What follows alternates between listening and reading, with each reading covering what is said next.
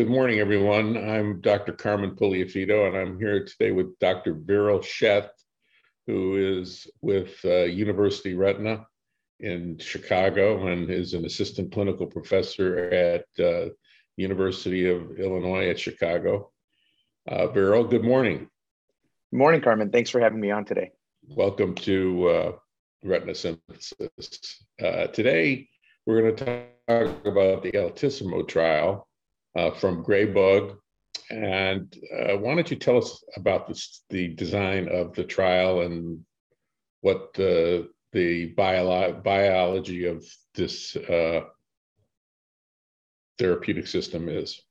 Yeah, so I'll answer that second question first. What are we studying in the Altissimo study? We're looking at a molecule called GB102, also known as sunitinib, and that's a TKI. So we're looking at something that is able to kind of suppress VEGF in a pan VEGF suppression mechanism of action. And so not just VEGF-A like we're used to with our current standard of care, but also the other VEGF isomers. And so the other kind of unique aspect to this molecule is that it's basically embedded in a molecule that's released over time, right? And so I think the two things we're looking for today are, advanced mechanisms of action, but also durability. And so that's kind of the angle of this GB102 molecule. So the trial itself, we're looking at patients that have been previously treated for wet macular degeneration, had to have had at least 3 anti-VEGF injections prior to enrollment in this study. And so for those patients that were enrolled, there were 2 study groups, a 1 milligram GB102 group and a 2 milligram group. And those patients were dosed at day 1 and then again 6 months later with the GB102 molecule.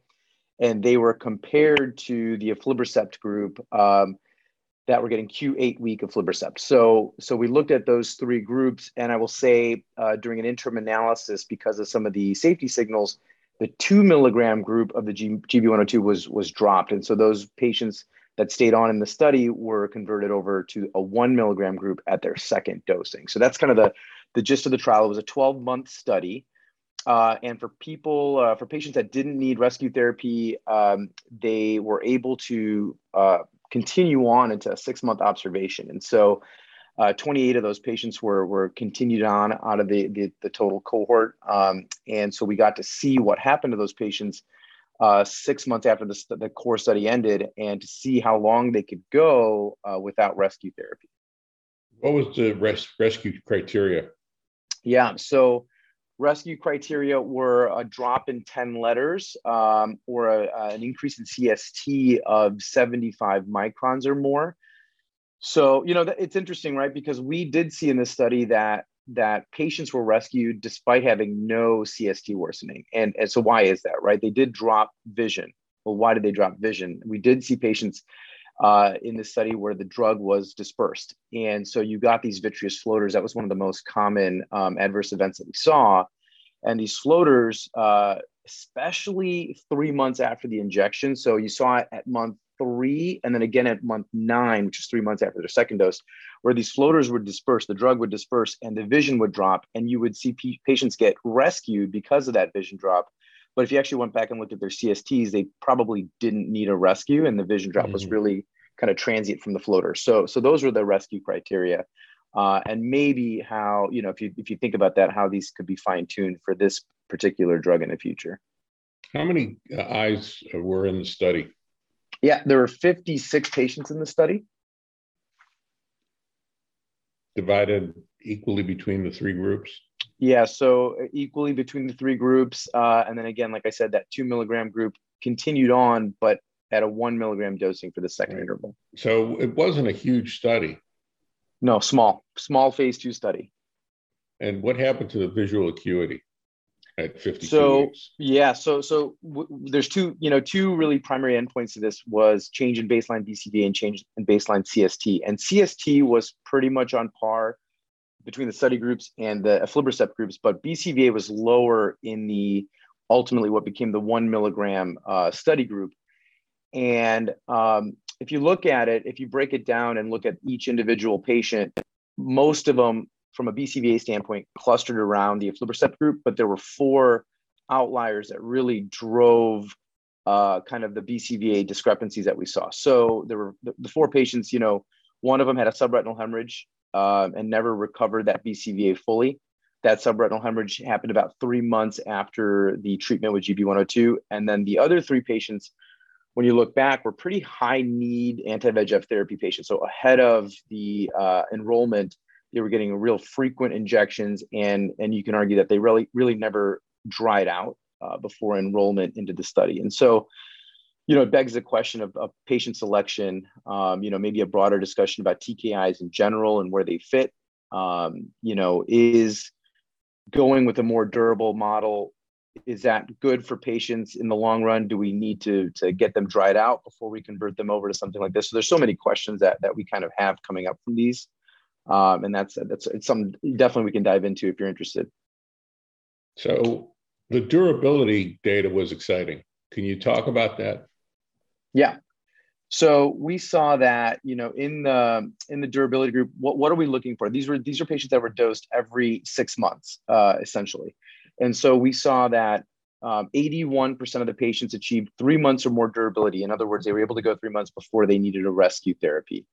48% achieved 6 months or longer, and 29% achieved 12 months durability. And so, that's it's exciting, right? Because right now we're talking about 6-month treatment platforms that are surgical. And so to be able to do this with an intravitreal injection is pretty exciting. I think if you looked at durability from the standpoint of injection frequency, you also saw what you wanted to see there, which is a 63% decrease in the injection frequency. So you had patients coming in prior to enrollment getting about 10.5 injections per year. And then on study, once receiving the GB102, getting 3.5 injections per year. So you like to see that as well if you're looking for durability. What's the delivery system like? Yeah, so there's I think there's two ways that I look at it. There's one is the preparation of the medication, which is, there's an 11-step preparation process. So Graybug is working on simplifying that, and probably will cut the number of steps in half as we move forward with newer protocols. But it's a compound that you've got to prepare. You've got to really make sure that it's mixed properly, because you can get potentially some of the powder that's not completely dissolved from the solution, and so that can be an issue. So once you get it the proper consistency, it's a pretty thick compound that you've got to inject through a 27 gauge needle, but you can do this via an intravitreal delivery. And so it's not like some of the other TKIs that are in it, like a Durasert. It's actually just a molecular compound that ultimately dissolves completely in the end. Where does it sink into the lower vitreous? Yeah, great question. So this is given, really you want to inject at right about 6 o'clock. So it's unlike I do my other injections supratemporally, but this one you're going right at 6. And you're essentially delivering it into the the inferior space there, and it just sits there. And theoretically, it should release over the next 6 months. So what's the next step for this product? So they're working on enhancing the molecular compound itself. So the key is, as we discussed a little bit, the issue with some of these patients was dispersion of the molecular compound. That dispersion can lead to floaters. That floaters can lead to some transient drop in vision. So they're working on making a little bit more of a cohesive molecular compound, so that it's not messing with the kinetics, in the sense that it'll still release over the course of 6 months, but it won't disperse and create as many of these floaters, which can affect the vision as well. Well, what percent of eyes had dispersion that was notable? Yeah, there were about 5 patients in the GB102 1 milligram group that had this. So we're not talking about a huge percent, but enough where in a small group it made a big impact. Well, this is fascinating. Do you think TKIs have a future in retina? Yeah, it's a great question. So there were 3 really good presentations at Angiogenesis, and I think, for me personally, I saw a pattern, right? I think that you saw that there is a subset of patients that do really, really well with these TKIs. In other words, If you look at, Dr. Duker's and Dr. Moshfeghi's data that they presented at angiogenesis, we're talking about half, maybe 60% of these patients that can get a dose of these medications and then not need anything for 6 months or maybe longer. I mean, we saw patients, about 30% of our patients in the 1 milligram group, that didn't need any rescue therapy for a year. So if you look at just that, my easy answer is, yeah, there's value there for sure. The question really is, why did we have some of these outlier patients, right? I told you about 4 patients in our group that really drove the BCVA down. So who were those patients? How do we figure out, how to identify the right candidates for these medications? And if we can do that, I think that there's really kind of room for this in our toolbox. Well, I think you got unlucky with those 4 patients. Yeah.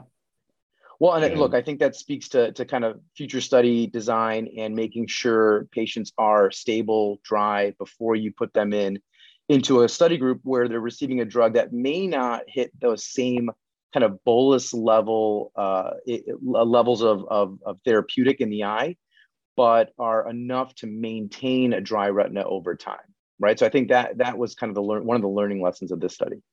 And they didn't have a mandatory pre-study injection of aflibercept. They did. Theoretically, they were supposed to receive a study drug injection 3 weeks prior to their first study drug. In other words, an anti-VEGF injection prior to their first study drug injection.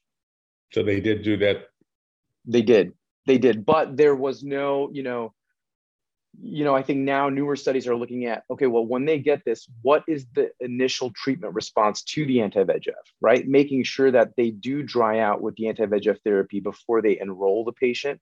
I think that's a really good way to enroll these patients into these studies, where you're not getting high levels of potentially drug, but you're getting nice, consistent levels of drug. Yeah, I agree with that. I think that the TKI as a durability agent works best when the eyes that start are totally dry. Yeah. So I mean, I think, Carmen, the real question is this a mechanism of action that has legs? And I think that my answer is yes. And I think as we get these newer agents, I mean, look, we've got the recent approval of faricimab. We've got all these new agents, newer mechanisms we're looking at. I think we're going to have to be a little bit more particular in how we select patients and which medication we use to kind of tailor their care. So I think again, I think there's a place for this. I think we're just at the beginning of these phase 1, phase 2 studies where we're figuring out who it's right for and who it may not be right for. Well, Viral, this has been an interesting discussion, and we need to check in later about Graybug. I appreciate it. Appreciate your time.